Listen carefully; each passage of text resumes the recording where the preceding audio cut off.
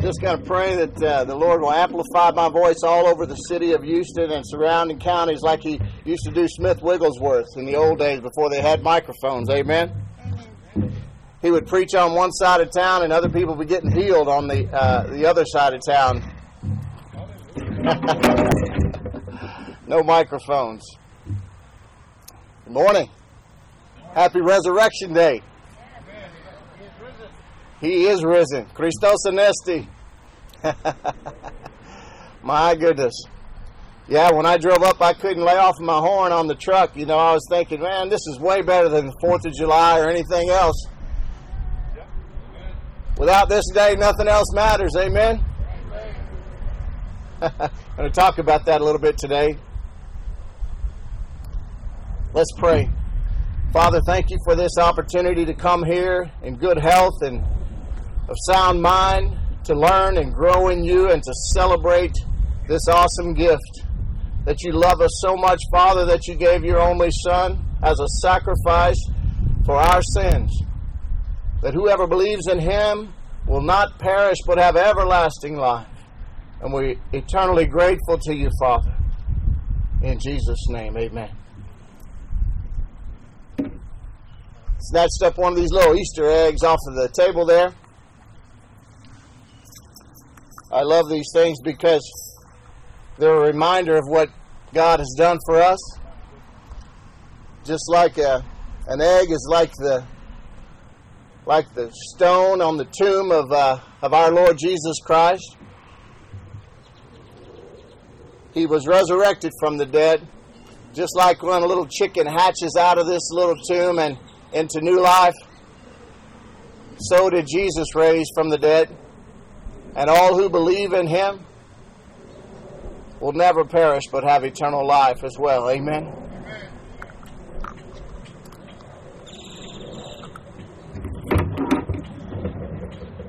It's a beautiful day to be out here in the park. I wasn't concerned about rain at all. Now every one of you are going to get your farmer's tan today. Praise God. Listen, I want to thank everybody before I forget, and I'm not going to start naming names because I'll leave somebody out, and then they won't hear the message because they'll be offended. Just kidding. But a lot of people have put in a lot of work out here.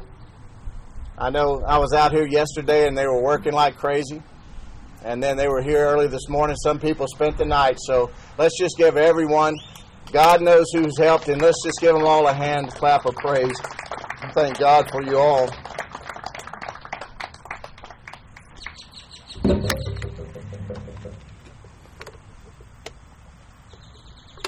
I started off today, I was going to wear, I had not only the tie on that I had on a while ago, my wife took from me. I was going to wear a black jacket and a cowboy hat, but I'm not much for being hot, and I was the only one with a tie on, so I shed that thing in a hurry. This is kind of nice.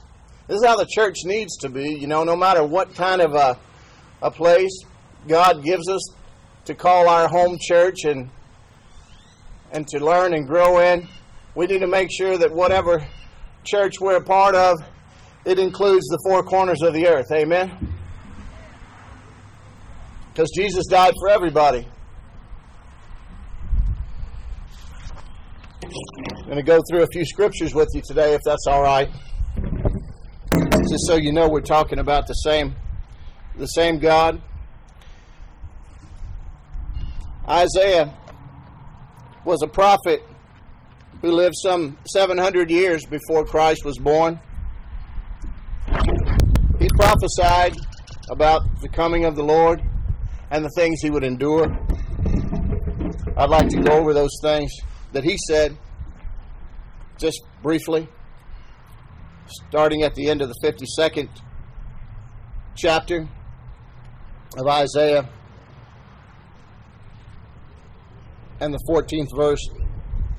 As many were astonished at you, his, Jesus' appearance was so marred beyond human semblance, and his form beyond that of the children of mankind. They had beaten him so terribly, he didn't even look like a human being. Isaiah 53, starting at the second verse. For he grew up before him like a young plant, and like a root out of dry ground. He had no form or majesty that we should look at him, and no beauty that we should desire him. Jesus was just a regular guy. He made himself such. He was despised and rejected by men. He knew all of the trials and the pain and the hardship that you experience. He did too. A man of sorrows and acquainted with grief. You have a God who can relate to your problems. And as one from whom men hide their faces, he was despised, and we esteemed him not. Surely he has borne our griefs and carried our sorrows. Yet we esteemed him stricken, smitten by God, and afflicted. But he was pierced for our transgressions. He was crushed for our iniquities. Upon him was the chastisement that brought us peace, and by his stripes we are healed.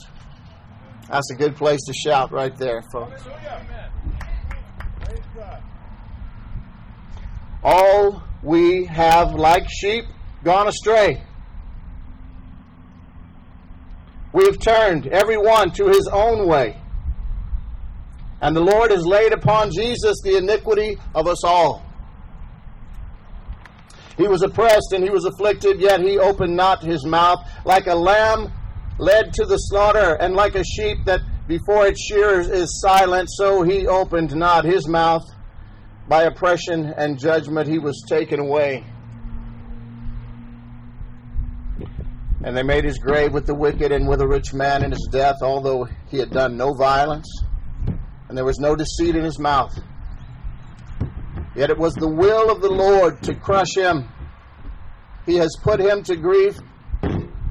When his soul makes an offering for guilt, he shall see his offspring. He shall prolong his days. The will of the Lord shall prosper in his hand. On Thursday night, we had a beautiful little service here in the church.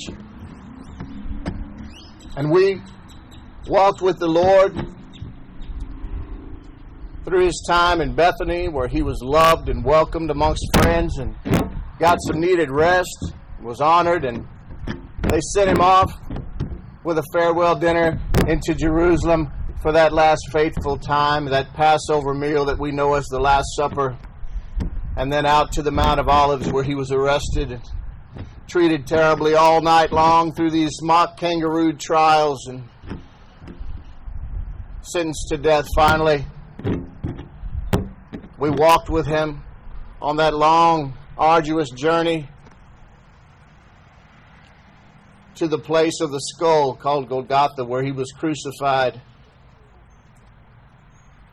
Allowed them to take him, and he gave up his ghost there. The Holy Spirit, when he said, "It is finished," and they laid him in the tomb.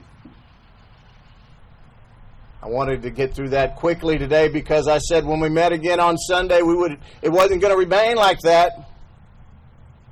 That's the good news. Jesus rose from the grave, didn't he? We're here to celebrate the greatest event in human history. Without it, nothing else matters. It didn't end there for Jesus. Let's read a little bit more from Luke, the 24th chapter. The good doctor.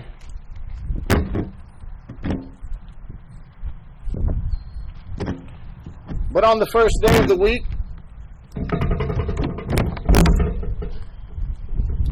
that would be Sunday,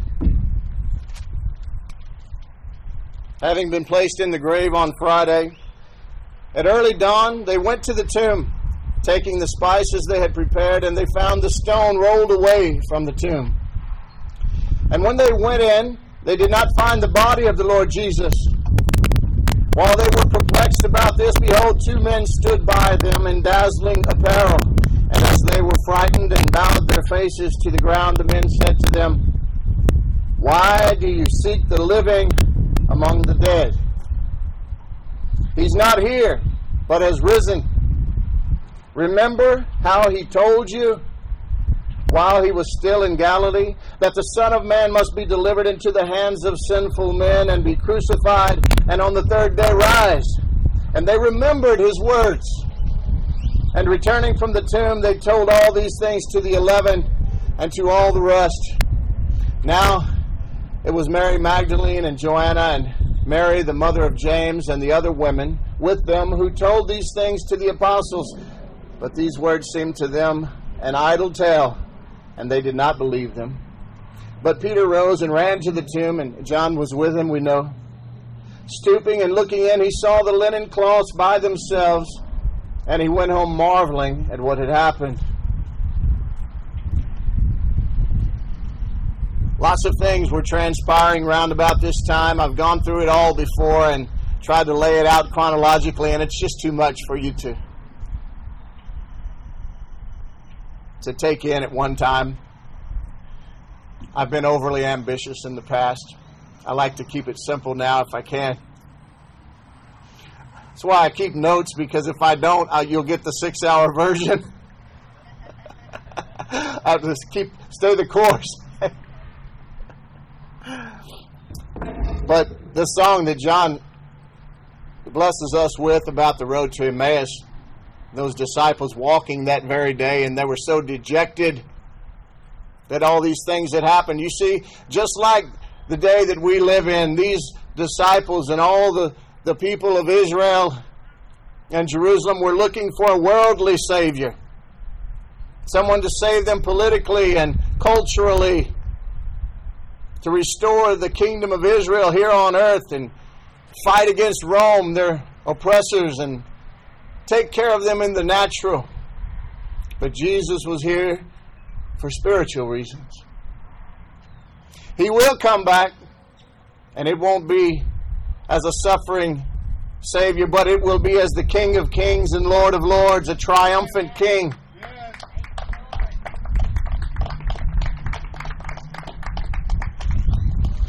Looking on in Luke, past that huge Bible study that he had with those disciples on the road to Emmaus, instead of revealing himself to them, by the way, in case you don't know the story, he concealed who he was, and he instead opened up the scriptures to them and explained who he was all the way from the beginning to the end of the scriptures.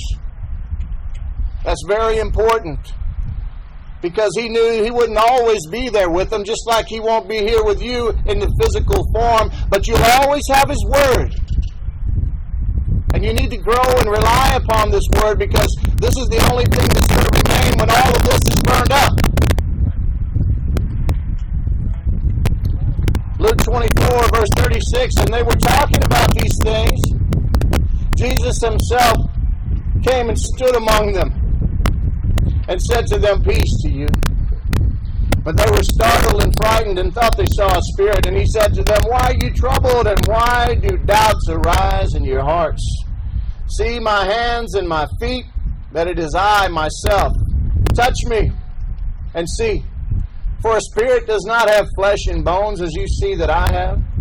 And when he had said this, he showed them his hands and his feet. And while they still disbelieved for joy and were marveling, he said to them, "Have you anything here to eat?" They gave him a piece of broiled fish, and he took it and ate it. He was showing them that he was real. Then he said to them, "These are my words that I spoke to you while I was still with you, that everything written about me in the law of Moses and the prophets and the Psalms must be fulfilled." Then he opened their minds to understand the scriptures, just as I'm praying he'll do for you today. And said to them, "Thus it is written that the Christ should suffer and on the third day rise from the dead, and that repentance and forgiveness of sins should be proclaimed in his name to all nations, beginning from Jerusalem. You are my witnesses of these things. And behold, I'm sending the promise of my Father upon you, the Holy Spirit. But stay in the city until you are clothed with power from on high." Don't try to do the Christian life in your own strength. Then he led them out as far as Bethany and lifted up his hands and he blessed them. While he blessed them, he parted from them and was carried up into heaven. Now this is Luke's account. And when we combine all the others, we know that Jesus spent the next 40 days appearing to all sorts of people, to 500 at once.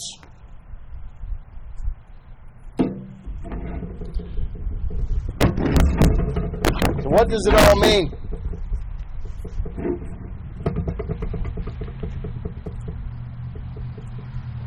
It's so vitally important that we understand that the Word of God is not just some old book written by men about God. It's written through men, inspired by God, written down as the Holy Spirit gave them utterance. This book is alive and active.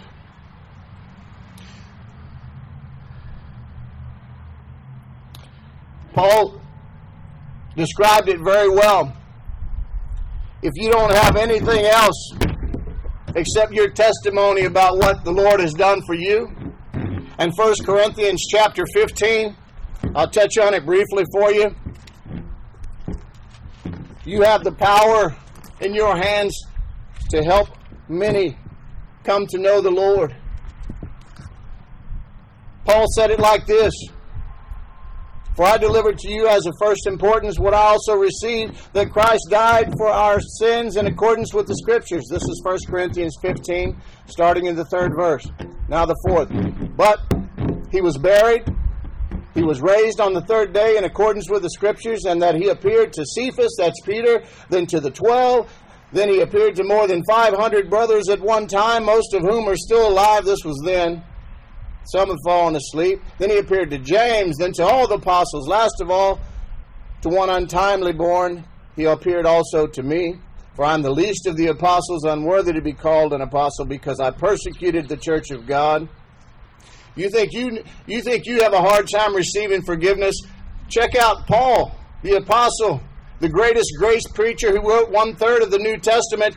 He was killing Christians, having them dragged from their home, before the Lord appeared to him and changed his heart. Amen? There's hope for you. "But by the grace of God I am what I am." And look what Paul said about the grace of God. "And his grace toward me was not in vain." I didn't frustrate the grace of God. I put it to use. I worked harder than any of them, though it was not I, but the grace of God that was with me.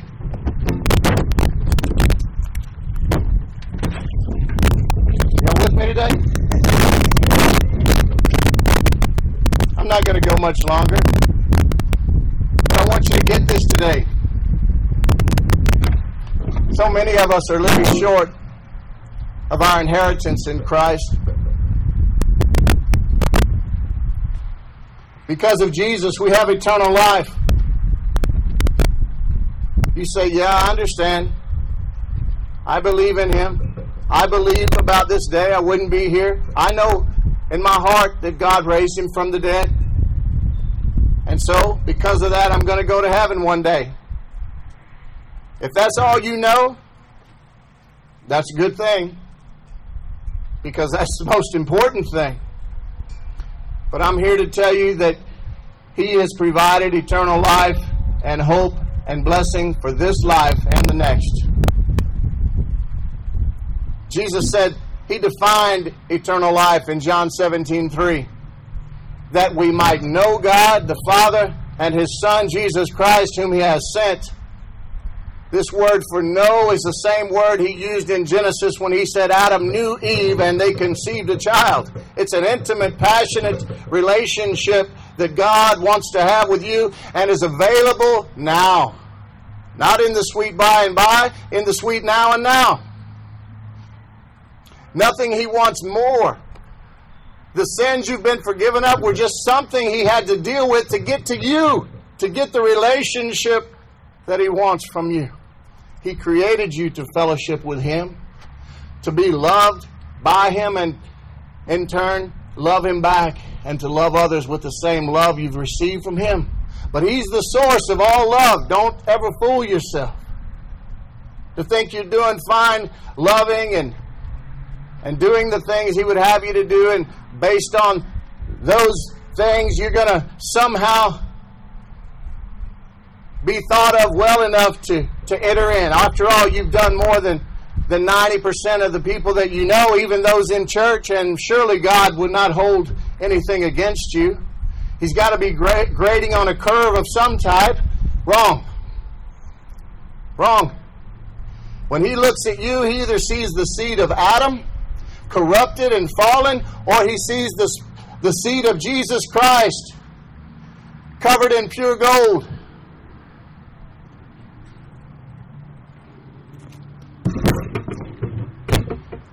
But you have to submit yourself to God, to His teaching, to His Word. Jesus said, if you abide in me and my words abide in you, then you can ask anything you want in my name, and my Father will give it to you.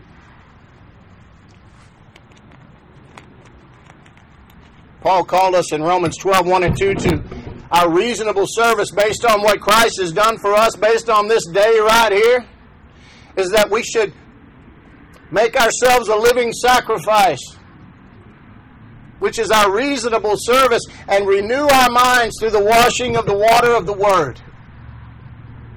You got a lot of good stuff in here. You know good from evil somewhat, but some of it you don't.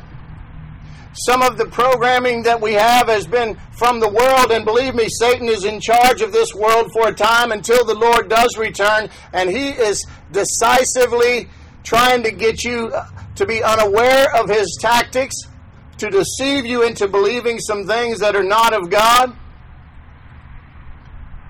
And the only truth you're going to get is from this Word. And you need to grow to know that and to rely upon it and to let God have His way. You can't microwave this thing. You can't microwave your relationship with God, and you can't do it without the Word of God.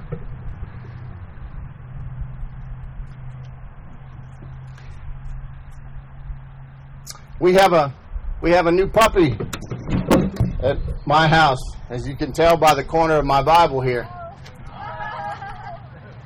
She's awesome.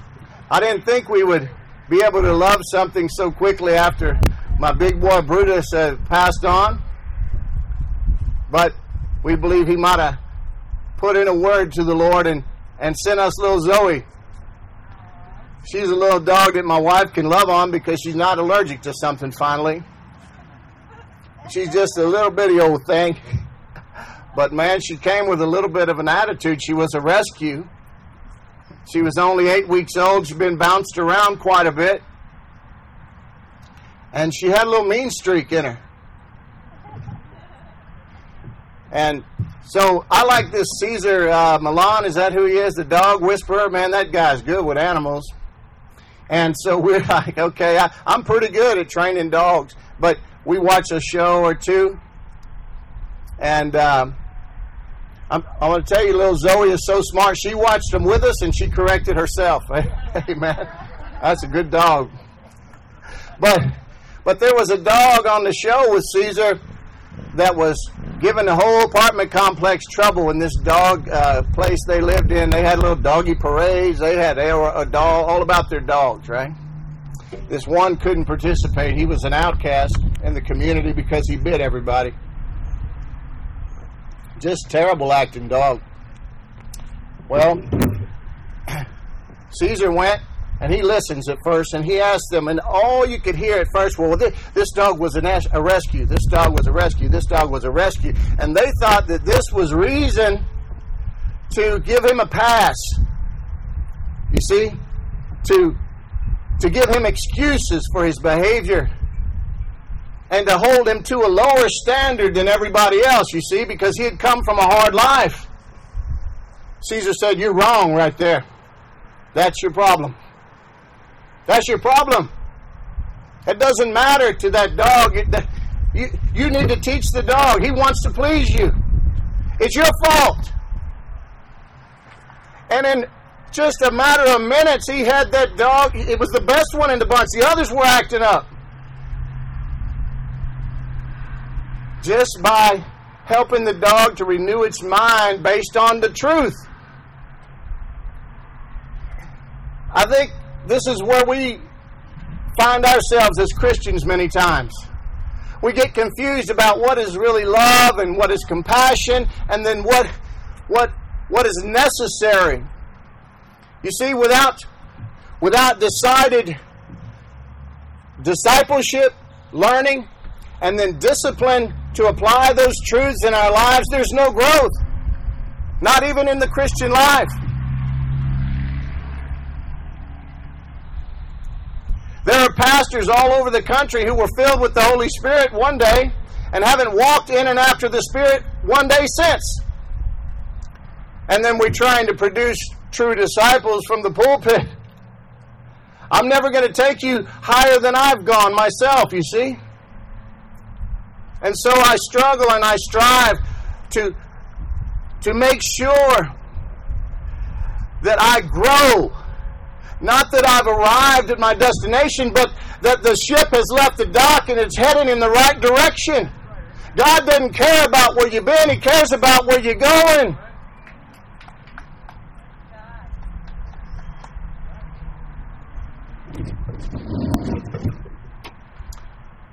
I'm almost done here.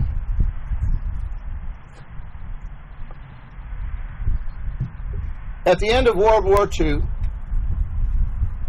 the world had seen terrible destruction, death, unbelievable atrocities.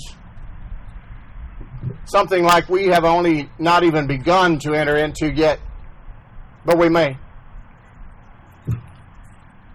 But at the end of World War II, when this product of Satan, this Hitler, had been removed and they were trying to rebuild, there was a man named Konrad Adenauer who was placed as chancellor over Germany. And he had the daunting task of helping to rebuild and get some semblance of order and to try to bring unity back into a broken nation who had been deceived and done so much bad. At the end of his career, he sat with Billy Graham in his office, and he asked Billy, he said, "Billy, do you believe in the resurrection of Jesus Christ?" Billy said, "Absolutely." He was kind of surprised that he even asked. And he said, "Mr. Graham, outside of the resurrection of Jesus Christ, I do not know of any hope that there is for this world." And he was right.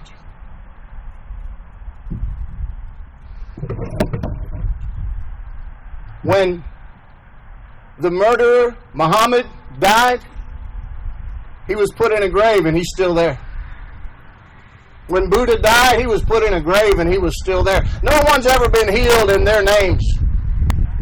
Just like this book was inspired by God, there are books out there that were inspired by Satan. A lying counterfeit to God's truth.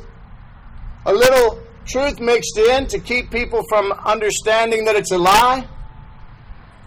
Just yesterday, I was looking for any hope that these poor Muslim people might have, the scriptures that they might have in their own book pointing to love and mercy. And I found only a few to overcome over 100 and some odd that I saw personally that call for your death, for them to kill you, and thereby to be loved by their God. Little g. Trust me. They're deceived. And when we allow ourselves to be deceived, we become deceivers ourselves. And for 1,600 years, this lie has perpetuated, and now we have an ideology that is terribly hard to overcome.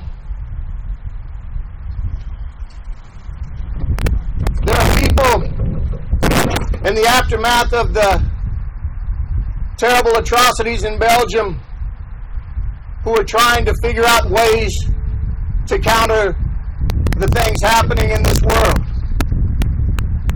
Many people are turning to political leaders for the answers.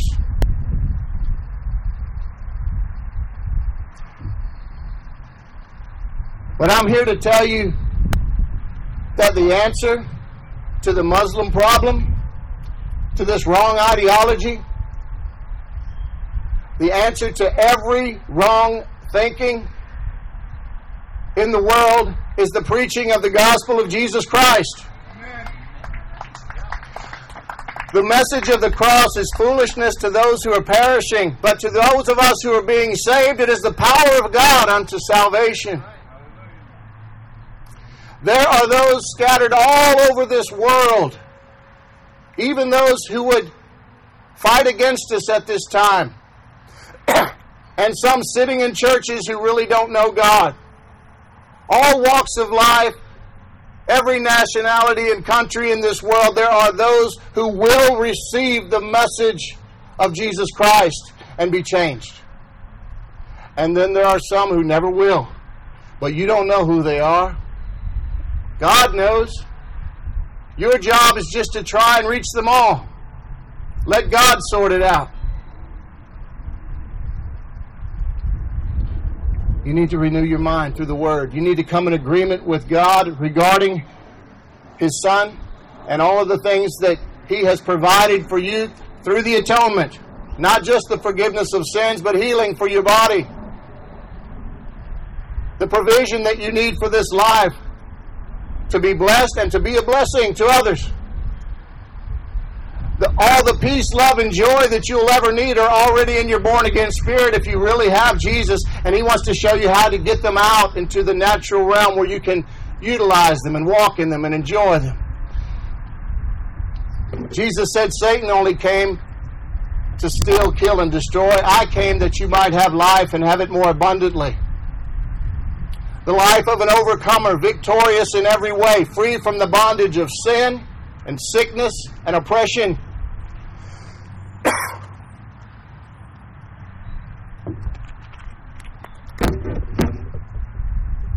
For about 8 years now, God has been giving me 911 in my spirit.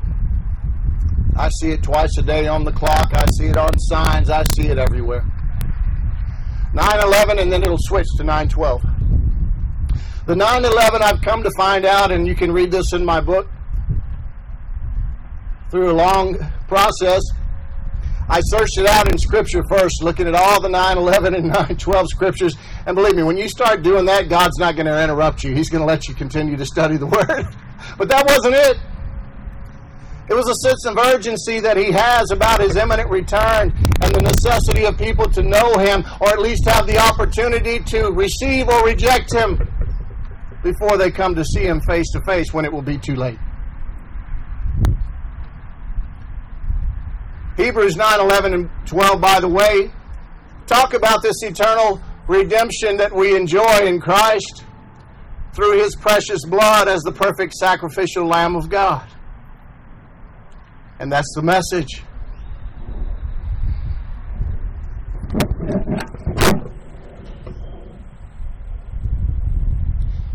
Revelation, the 20th chapter, talks about some judgments that are coming. This is after Satan has been dealt with, after the millennial reign. We'll reign here for 1,000 years when the New Jerusalem comes with Christ in peace. And then Satan will be loosed again for a time. And then it'll all come to a head. Satan and the false prophet will be judged and cast into the lake of fire forever for having deceived you. And then God will begin to judge at this white throne judgment.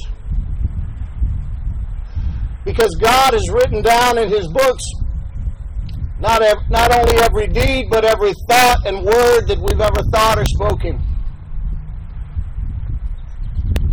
And And people will be judged for the good, and they'll be rewarded, and for the bad, and for those who have not accepted Christ, they'll be thrown into the lake of fire. But He's also going to open another book. It's called the Book of Life.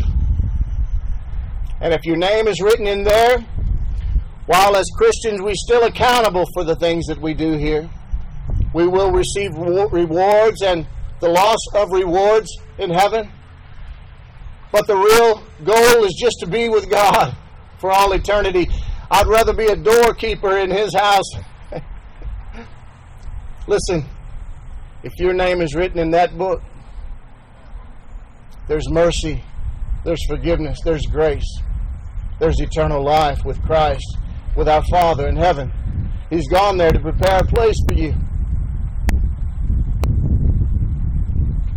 He loves you.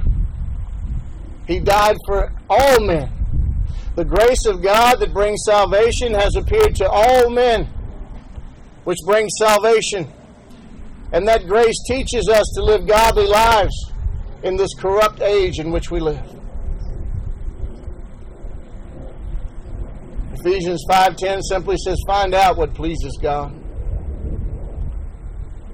If you seek me, you will find me. When you seek me with all your heart. The 29th chapter of Jeremiah. This is a promise from God.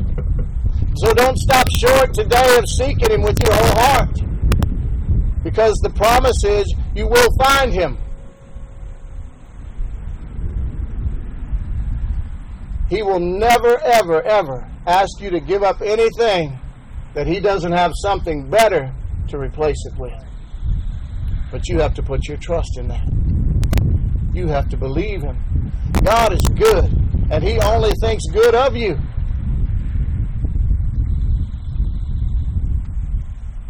This Easter,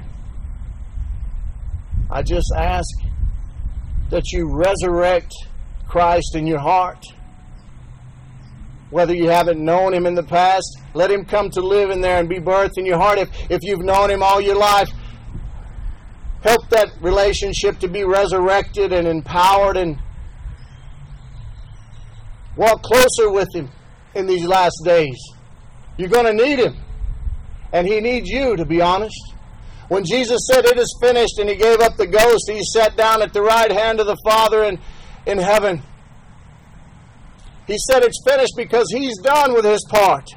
He's given His authority to the church. And now we have authority in His name to do all the good things that He created us to do before the beginning of time. We have to learn to cooperate with Him. How to utilize all the spiritual laws that He's put in place for us.